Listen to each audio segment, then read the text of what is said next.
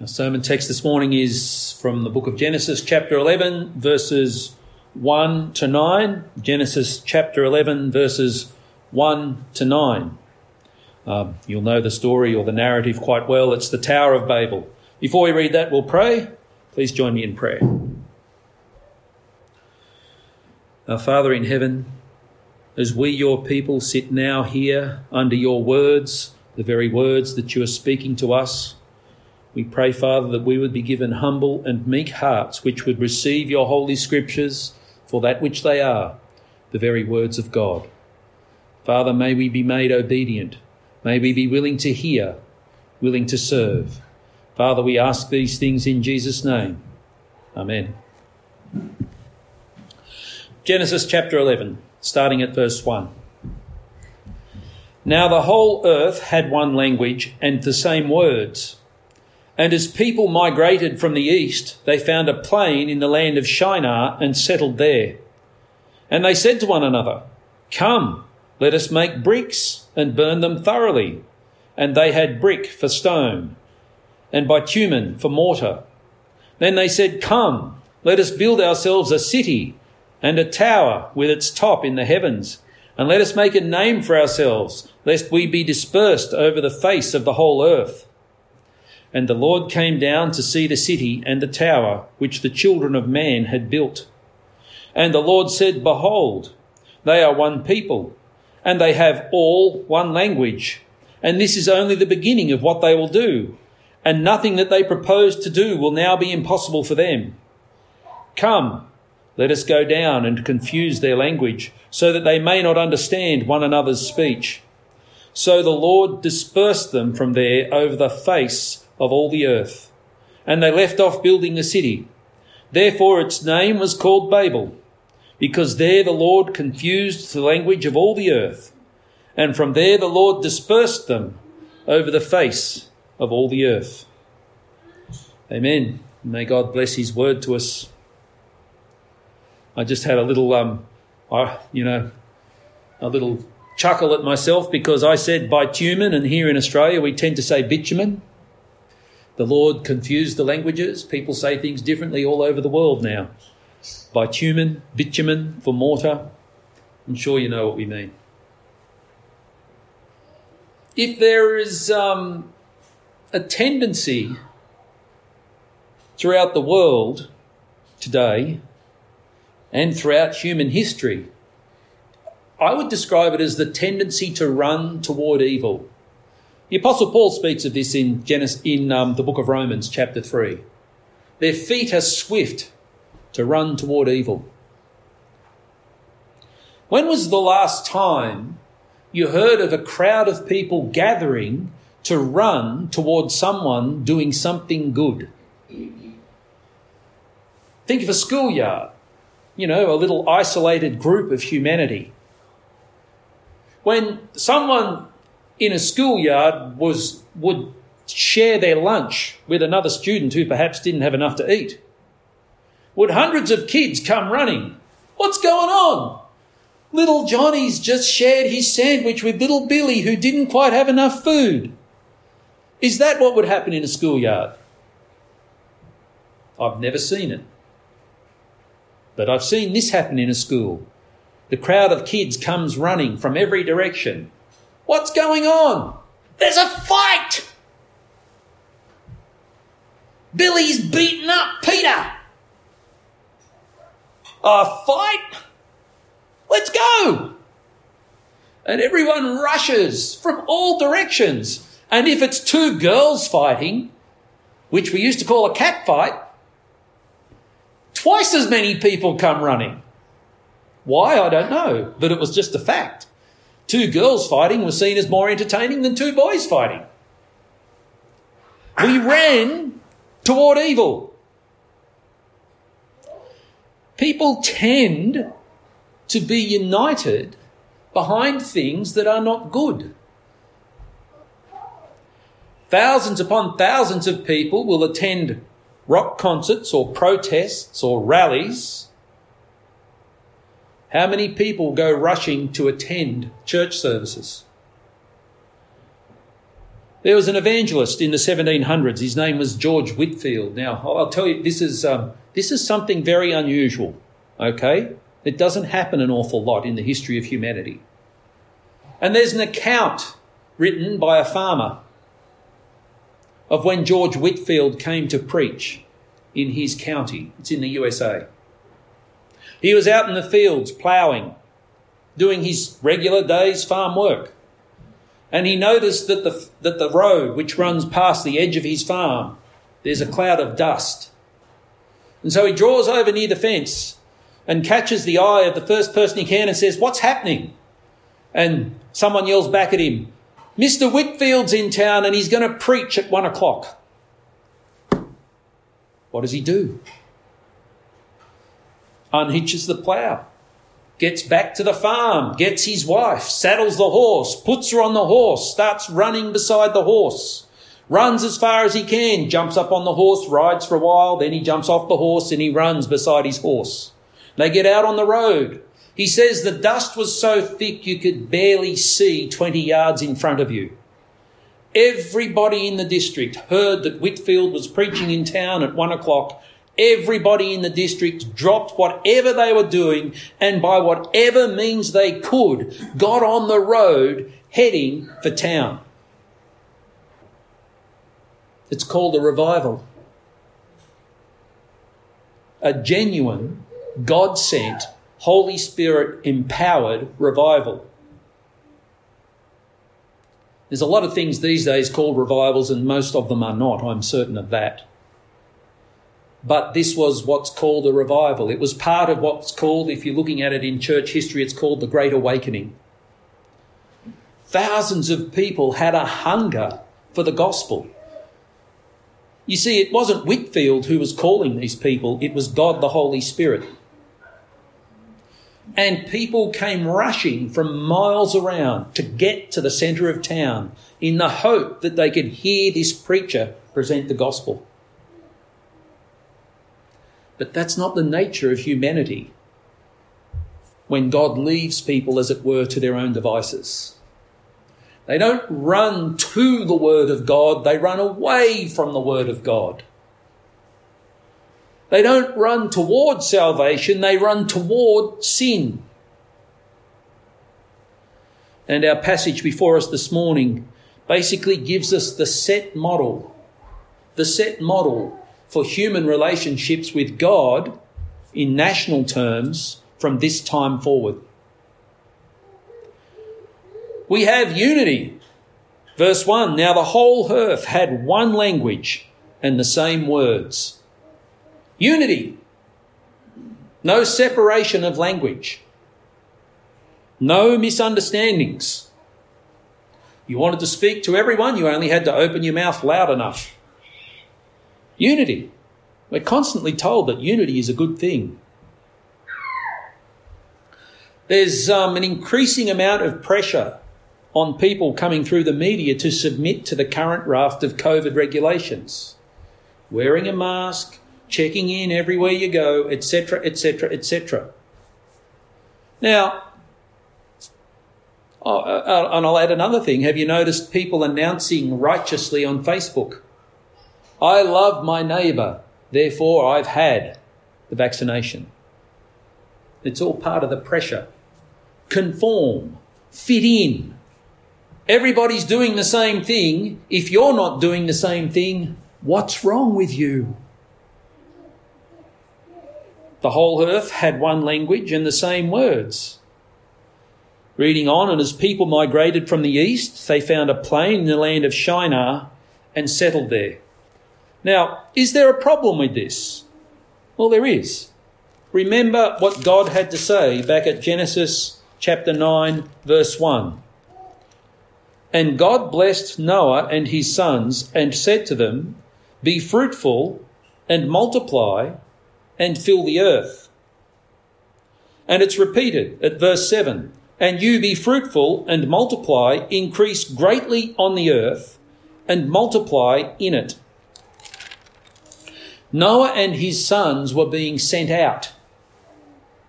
Fill the earth. Keep travelling. Everywhere you go, just keep going. Keep moving. Fill the earth. Fill the earth with people. But here we have these people, the offspring of Noah and his sons, united in one language. They found a plain in the land of Shinar and settled there. Basically, for whatever reason, it's good land. The soil's good. There's water. There are the things we need here. We can set ourselves up here. There's nothing to fear if we're all gathered together in one group.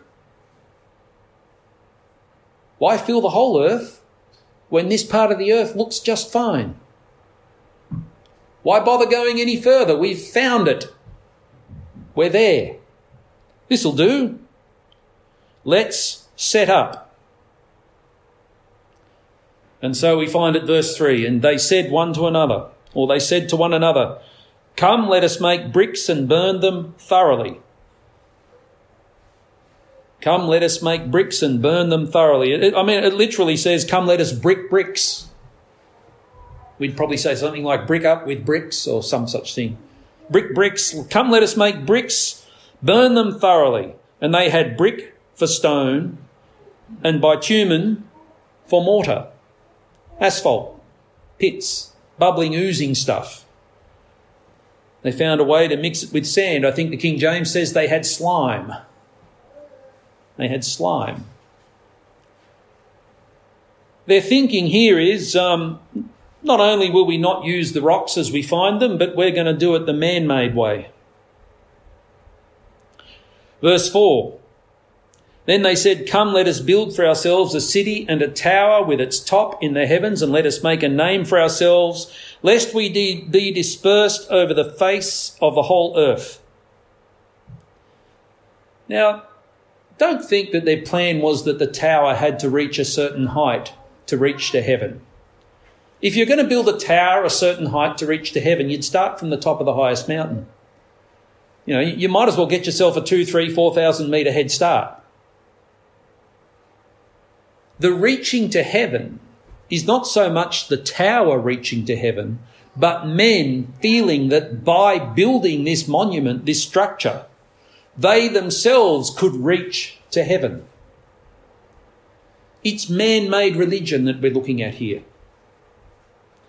Come, let us build a city and a tower with its top in the heavens, and let us make a name for ourselves, because we don't want to be dispersed, lest we be dispersed over the face of the whole earth.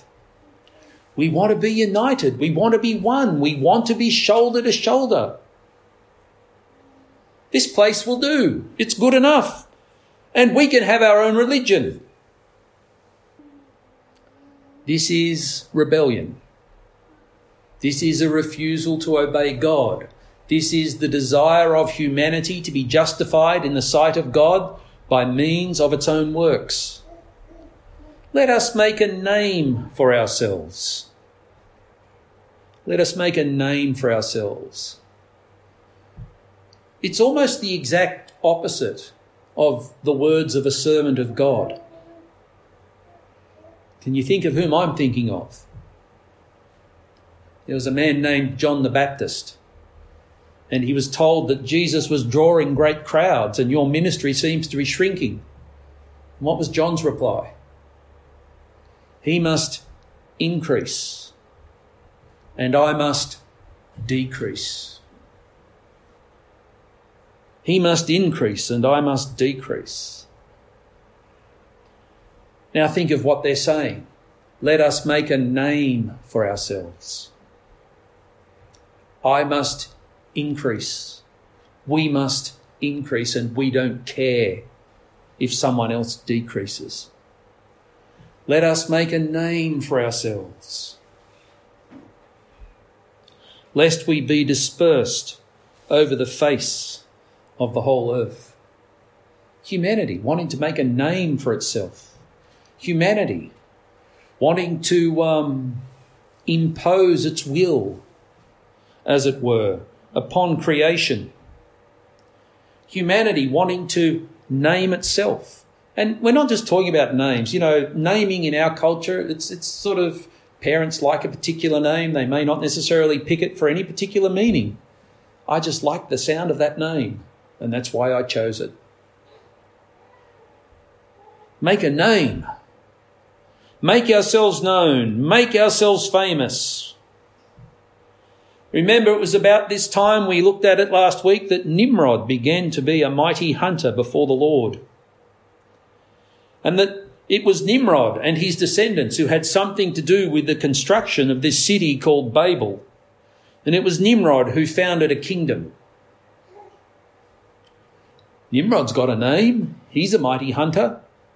We, the people of Nimrod, we need a name. Let us make a name for ourselves, lest we be dispersed over the face of the whole earth. Lest we become average, lest we become unimportant. After all, everybody has to be noticed, don't they? And everybody should be famous, and everybody should be part of something big, and everybody should have a special name. There's a couple of interesting little things here, and I point them out now. Notice verse 3, the phrase, "Come, let us make bricks and burn them thoroughly." People, unite, come. Come together as one. We can do this great and mighty work. Verse 4, come. People, unite. Come, let us build for ourselves a city and a tower. Come on, we can do it. We can do it. You know, we're all in this together. Where have you heard that lately? We're all in this together. Verse 5. And the Lord, Yahweh, came down. Everybody come on. Everybody unite. Everybody come here. I don't know that they were thinking that God himself was going to, as it were, hear the call. And Yahweh came down to see the city and the tower which the children of man had built. So you've got this gathering of people, thousands of people, a kingdom, a great king. They're unified. They feel that they're doing a great and mighty work. Come on, everybody get together, everybody work together, everybody shoulder to shoulder. We can do this. We're united. We are one. And, you know, Moses is giving us a bit of a sort of a picture here. He wants us to sort of see this as kind of funny. Somehow or other, word of this, I'm trying to get into the picture here. I'm trying to get into the funniness of it. I'm not at this moment giving you a lecture on the attributes of God, all-knowing, all-seeing, etc., etc. I'm trying to get into the way Moses wants us to see this. Somehow or other, word of this undertaking by these people got to God in his throne room in heaven. You know, a messenger came in and sort of said to Yahweh, a messenger angel came in and said to Yahweh, the people have united and they're building a city to make a name for themselves. And they've set up their own religion. And they claim that this religion will get them to heaven. And Moses wants us to have this picture in our mind of King Yahweh going, they're what? They think they're doing what? They're building a city and a great tower and they've got their own religion and they think they're going to reach heaven. And Moses wants us to have in our mind the picture of this great king going, oh, I think I can see it. I think there's something going on down there. Let's go and have a closer look. Could be entertaining. And so Yahweh came down. He took a trip. An excursion. I've heard that something's going on. I thought I'd come and have a bit of a look. Yahweh came down.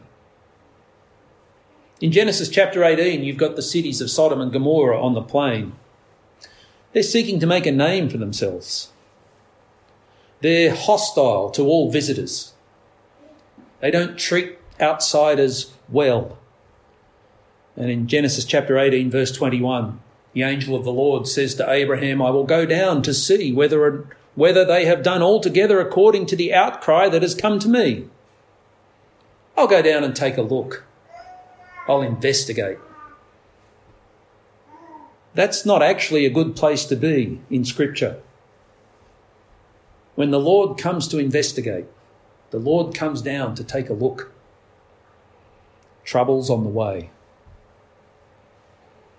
You know, things are going to go sideways. And the Lord came down to see the city and the tower which the children of man had built. And the Lord said, Behold, they are one people, and they have all one language. And this is only the beginning of what they will do, and nothing that they propose to do now will be impossible for them. Behold, they have unity. Behold, the people are as one. Behold, they're all in agreement. Now who says come? Twice mankind says come. Verse 3, come, let us make bricks. Verse 4, come, let us build ourselves. Verse 7, Yahweh, come, let us go down and there confuse their language, so that they may not understand one another's speech. Come, let us go down. Who's he speaking to there? Well, I've already pointed out later on in the book of Genesis, at Genesis chapter 18, dealing with the cities of Sodom and Gomorrah, it was the angel of the Lord and two other angels. The angel of the Lord being, it is generally accepted, the Lord himself, and two other angels. So I would suggest that here the come let us go down is Yahweh speaking to his most mighty, powerful and closely aligned angels, those angels who are in his presence. Come, let us go down there and confuse their language, so that they may not understand one another's speech. Think about that. Interesting. When Moses complained to God that he wasn't the right person to be sent down to the Israelites, what was his complaint?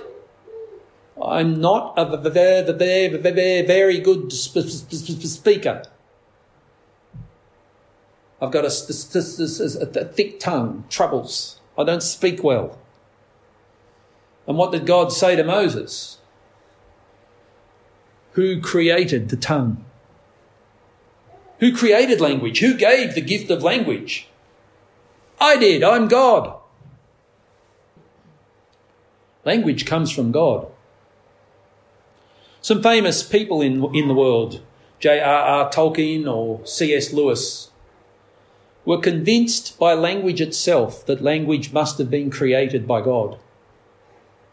They were professionals in language. They were professors of language. And notice how easy it is for God to confuse their language, so that they may not understand one another's speech. God said, let there be many languages. And there were many languages. It was as easy as that. And let them not understand one another. And it was as easy as that. In a C.S. Lewis book called This Hideous Strength, at a meeting of some very, very evil people, they were cursed with the curse of Babel. And it got to the point where they could no longer communicate with each other. And in their confusion, some killed themselves, some killed others. Basically, destruction and mayhem fell upon them. And their evil schemes and plans, they came to nothing. Behold, they are one people, and they have all one language, and this is only the beginning of what they will do, and nothing that they propose to do will now be impossible for them. Come, let us go down and confuse their language so that they may not understand one another's speech. Now, this is God judging humanity. This is definitely the judgment of humanity. God does not want humanity to be able to unite itself for wicked purposes. God does not want humanity to be able to set up its own one world religion. Remember, they wanted to reach to the heavens. All people, one language, one man-made religion, one supposed way to heaven. This is judgment. This is also grace. This is gracious judgment. Once again, you're looking at a situation. Adam and Eve in the garden. God does not destroy them, but rather what does he do? He promises a saviour. There is judgment. The wages of sin are death. You will die. To dust you will return. There is the cursing of the earth. The fruit no longer just falls off the tree. You're going to have to labour. You're going to have to work. But he promises salvation. And so, what does God do? But restrain evil until the time of salvation. He restrains evil. Notice he uses whatever means he sees fit. Confusion of language, division, separation, arguments, troubles. If that is the means by which God chooses to restrain evil, well then, that is how evil is to be restrained. This is what's called common grace quite often by theologians. Common grace. God is gracious to all of humanity in one way or another. He restrains evil in order that mankind may not destroy himself. Notice that phrase there, and nothing that they propose to do will now be impossible for them. I just can't help but think of today. I just can't help but think of the world as we know it. I just can't help but think of the pervading influence of the internet on all the nations of the world. I just can't help but think of how it seems that once again all the people have decided to build themselves a tower to heaven. Man-made religion, a way to get to eternal life. All things come from God. All things happen according to God's ordained will. If God has restrained the world through confusion and separation for a period of time, that is according to his will. If God is allowing the wicked people of the world to, at this point in time, unite, join causes, that is according to his will. Draw some comfort here. Now, we don't know, as it were, the days in which we live, apart from the fact that the end days began when Jesus ascended to heaven. The last days began when Jesus ascended to heaven, and the promise is that he may return at any time in our life or in the lives of other children, other people in the future. But understand this, if God chooses to separate them again, it's as easy as Yahweh coming down and saying, let's do it. Let's confuse them so that they may not understand one another's speech. Let's break up this world unity that is coming. Mankind is using his abilities for wickedness. God can bring this to a stop at any time, in any way he pleases. But reading on at verse 8, so the Lord dispersed them from there over the face of all the earth, and they left off building the city. Go out, multiply, fill the earth. The people did not go out, multiply and fill the earth. They found a nice spot and set up shop where they were. It's not that easy to disobey God. It's not that easy to not fulfill the will of God. Yahweh comes down, sees the people are not dispersing over the earth, are not filling the earth. And what does he do? He disperses them over the earth. I told you to fill the earth. You would not go out into the earth. Now you're going out into the earth.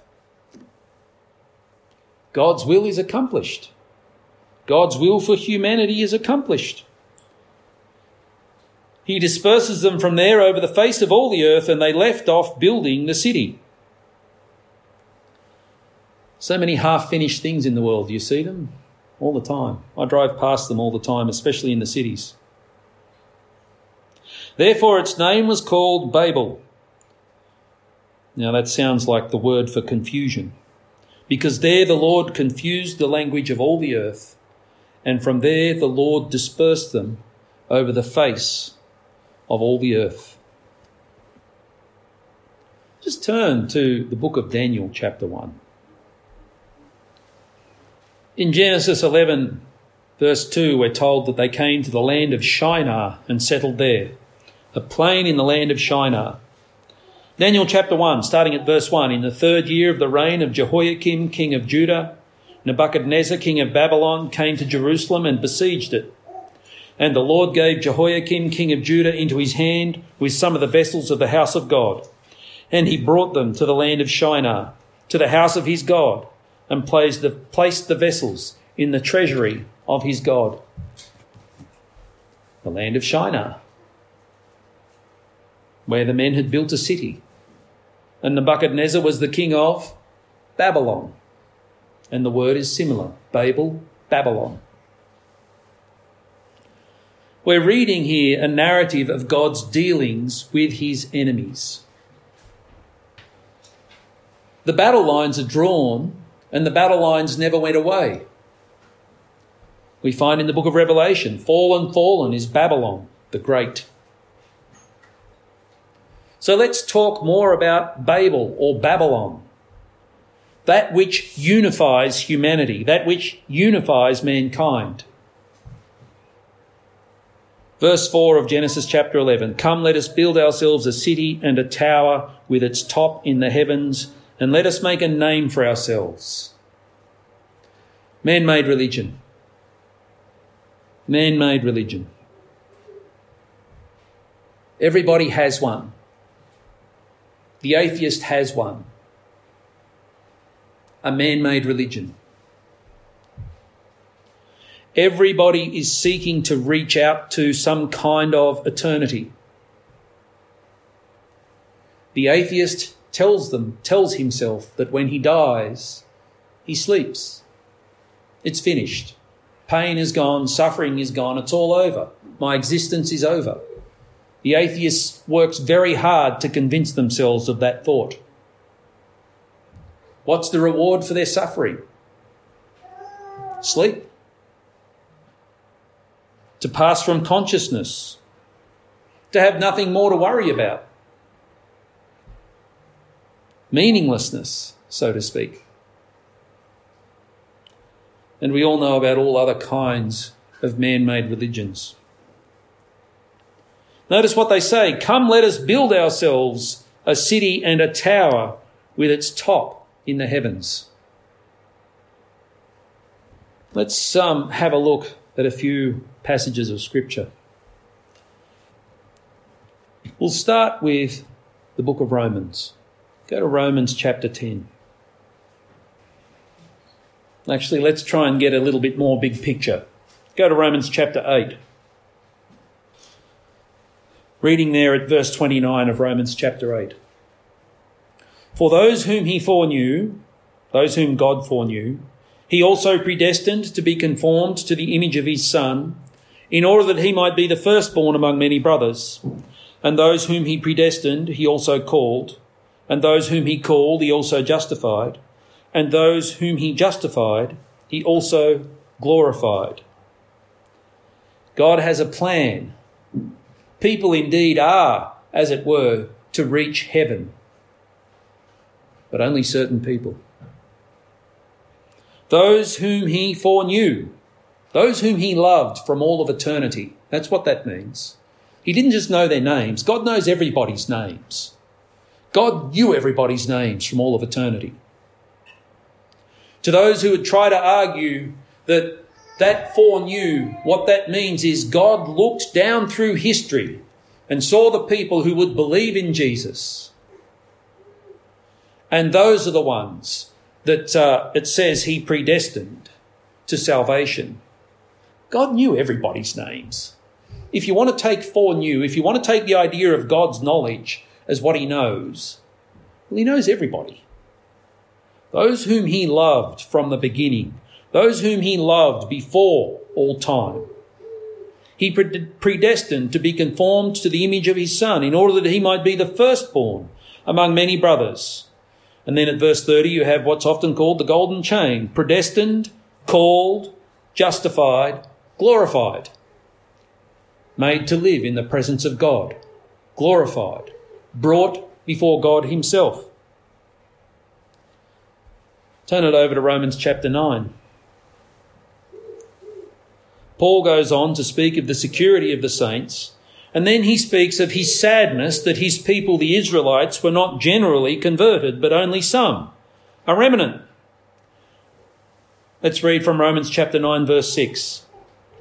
But it is not as though the word of God has failed, for not all who are descended from Israel belong to Israel. And not all are children of Abraham because they are his offspring, but through Isaac shall your offspring be named. This means that it is not the children of the flesh who are the children of God, but the children of the promise are counted as offspring. For this is what the promise said: about this time next year I will return, and Sarah shall have a son. And not only so, but also when Rebekah had conceived children by one man, our forefather Isaac, though they were not yet born and had done nothing either good or bad, in order that God's purpose of election might continue, not because of works, but because of him who calls, she was told, the older will serve the younger, as it is written, Jacob I loved, but Esau I hated. What shall we say then? Is there injustice on God's part? By no means. For he says to Moses, I will have mercy on whom I have mercy, and I will have compassion on whom I have compassion. So then it depends not on human will or exertion, but on God who has mercy. For the scripture says to Pharaoh, for this very purpose I have raised you up, that I might show my power in you, and that my name might be proclaimed in all the earth. So then he has mercy on whomever he wills, and he hardens whomever he wills. You will say to me then, why does he still find fault? For who can resist his will? But who are you, O man, to answer back to God? Well, what is moulded? Say to its moulder, why have you made me like this? Has the potter no right over the clay to make out of the same lump one vessel for honourable use and another for dishonourable use? What if God, desiring to show his wrath and to make known his power, has endured with much patience vessels of wrath prepared for destruction, in order to make known the riches of his glory for vessels of mercy, which he has prepared beforehand for glory? Even us, whom he has called, not from the Jews only, but also from the Gentiles. Very quick summary of what Paul has said. Romans chapter 8, he introduces being foreknown, being predestined, being called, being justified, being glorified. He then goes on to argue that the reason that so many Jews have not received the gospel is that they were not foreknown, predestined, called. They were not called. This was not God's plan that all the Jews should believe. And notice his statement. Why is it like that? Look at verse 11. In order that God's purpose of election might continue. Verse 16 of Romans chapter 9. So then it depends not on human will or exertion, but on God who has mercy. People argue. That's not fair. Romans chapter 9, verse 19. That's the argument. You will say to me then, why does he still find fault? For who can resist his will? But who are you, O man, to answer back to God? Why does he still find fault? That's not fair. Are you saying to me, God has those whom he has foreknown, foreloved from the beginning of all creation, and those were the only people he was ever going to save? That's not fair. Surely everyone's got to get the same opportunity. That's not fair. Paul says, well, that's the question you're asking. Is that fair? Is it fair that God does things these ways? And Paul's only reply is, you don't have the right to answer back to God. That's the way God's doing things. Okay, in the light of that, I want you to turn now to Romans chapter 10. Brothers, starting at verse 1, my heart's desire and prayer to God for them is that they may be saved, for I bear them witness that they have a zeal for God, but not according to knowledge. For being ignorant of the righteousness of God and seeking to establish their own, they did not submit to God's righteousness. For Christ is the end of the law for righteousness to everyone who believes. For Moses writes about the righteousness that is based on the law, that the person who does the commandments shall live by them. But the righteousness based on faith says, do not say in your heart, who will ascend into heaven? That is, to bring Christ down. Or who will descend into the abyss? That is, to bring Christ up from the dead. But what does it say? The word is near you, in your mouth and in your heart. That is the word of faith that we proclaim. Because if you confess with your mouth that Jesus is Lord and believe in your heart that God raised him from the dead, you will be saved. Okay, we'll stop there. Paul argues for God's electing grace on the basis that man, through obedience to law, cannot achieve righteousness and cannot achieve justification. And he concludes his argument saying, do not say in your heart, who will ascend into heaven? He's quoting from the book of Deuteronomy, and we'll turn to that in just a moment. Do not say in your heart, who will ascend into heaven, or who will descend into the abyss? That is, to bring Christ up from the dead. What does it say? The word is near you, in your mouth and in your heart. That is the word of faith that we proclaim. Because if you confess with your mouth that Jesus is Lord and believe in your heart that God raised him from the dead, you will be saved. Paul is basically saying that man-made religion, based on the idea that someone can ascend to heaven, is rejecting salvation through Jesus Christ. Man-made religion, based on the idea that there is something you can do that will make you righteous, is rebellion. Man-made religion, based on the idea that you, as it were, can build a tower with its top in the heavens, is rejecting the word of grace. Let's have a look. Deuteronomy chapter 30. Deuteronomy chapter 30. Verse 11. Deuteronomy chapter 30, and we read from verse 11. This is the section that Paul quoted from. For this commandment that I command you today is not too hard for you, neither is it far off. It is not in heaven that you should say, who will ascend to heaven for us and bring it to us, that we may hear it and do it. Neither is it beyond the sea that you should say, who will go over the sea for us and bring it to us, that we may hear it and do it. But the word is very near you. It is in your mouth and in your heart, so that you can do it. You see what Moses is saying? You might ask the question, hang on, Scott, did the Israelites have the gospel preached to them? And the answer is yes. They didn't have the gospel preached as explicitly as it's revealed in the New Testament, but even so, the answer is yes, the gospel was preached to them. The law convicted them of their sins and told them how they must live in the presence of God. And the ceremonial law brought before them such things as sacrificial lambs, scapegoats, etc., and sin offerings. And Genesis told them that God had promised a saviour, and all of the prophets from Moses on spoke of the coming saviour.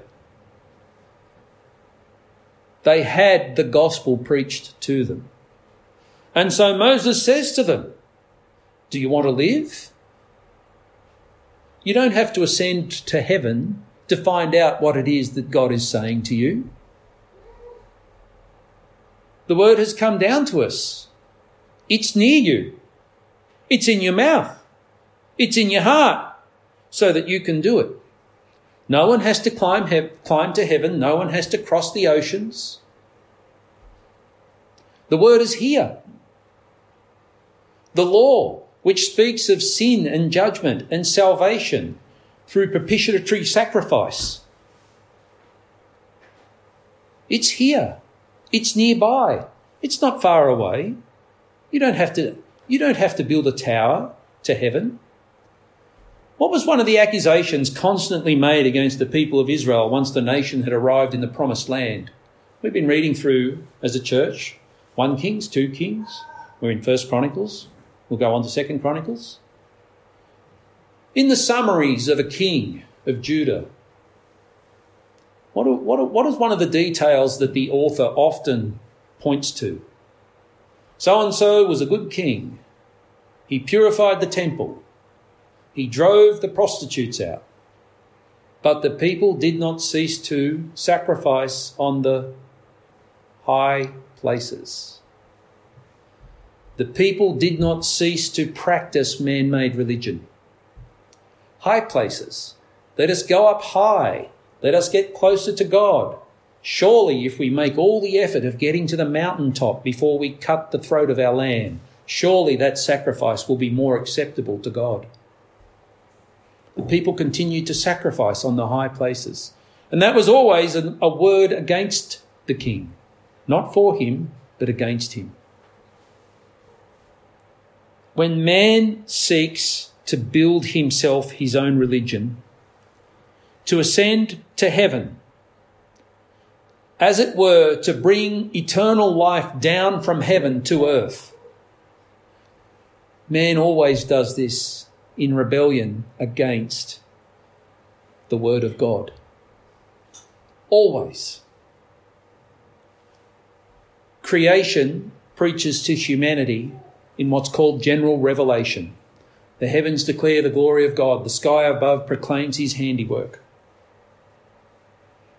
If man were running toward God, if it were the nature of man to desire God, it would be enough to look at the creation and know that God is the creator to set us on the right path. But that's not our desire. In this time, whilst this was happening, there were still the people of God in the world. According to the ages that we're given, Noah was still alive. Noah, the preacher of righteousness. These people didn't build themselves a city and a tower because they were innocent. Oh, it would be wonderful if only God would speak to us. Oh, it would be wonderful if only God would be our God and we could be worshippers of God and be happy and have eternal life. That's not the way they were thinking. Noah continued as a preacher of righteousness. I think it's a safe assumption that there were others who were also preachers of righteousness, because God never is without his witnesses upon the earth, never without his people upon the earth. When they chose to try and work their way up to heaven, as it were, and to bring heaven down to earth by means of their works, they chose it in complete and utter rebellion against the commandments of God. Mankind was rejecting the word of God.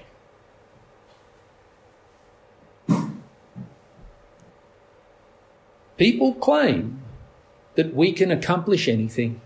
We can do anything. We've got the science, we've got the knowledge, we've got technology, we've got computers, we've got it all. There is nothing that we can't accomplish if only everybody will unite and work together to get there. This whole thing that we're calling the COVID pandemic is one example of this.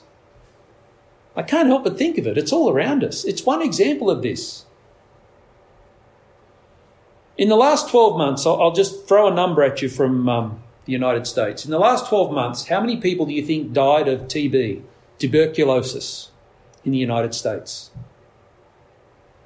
1.5 million. Now, you want to know something about tuberculosis?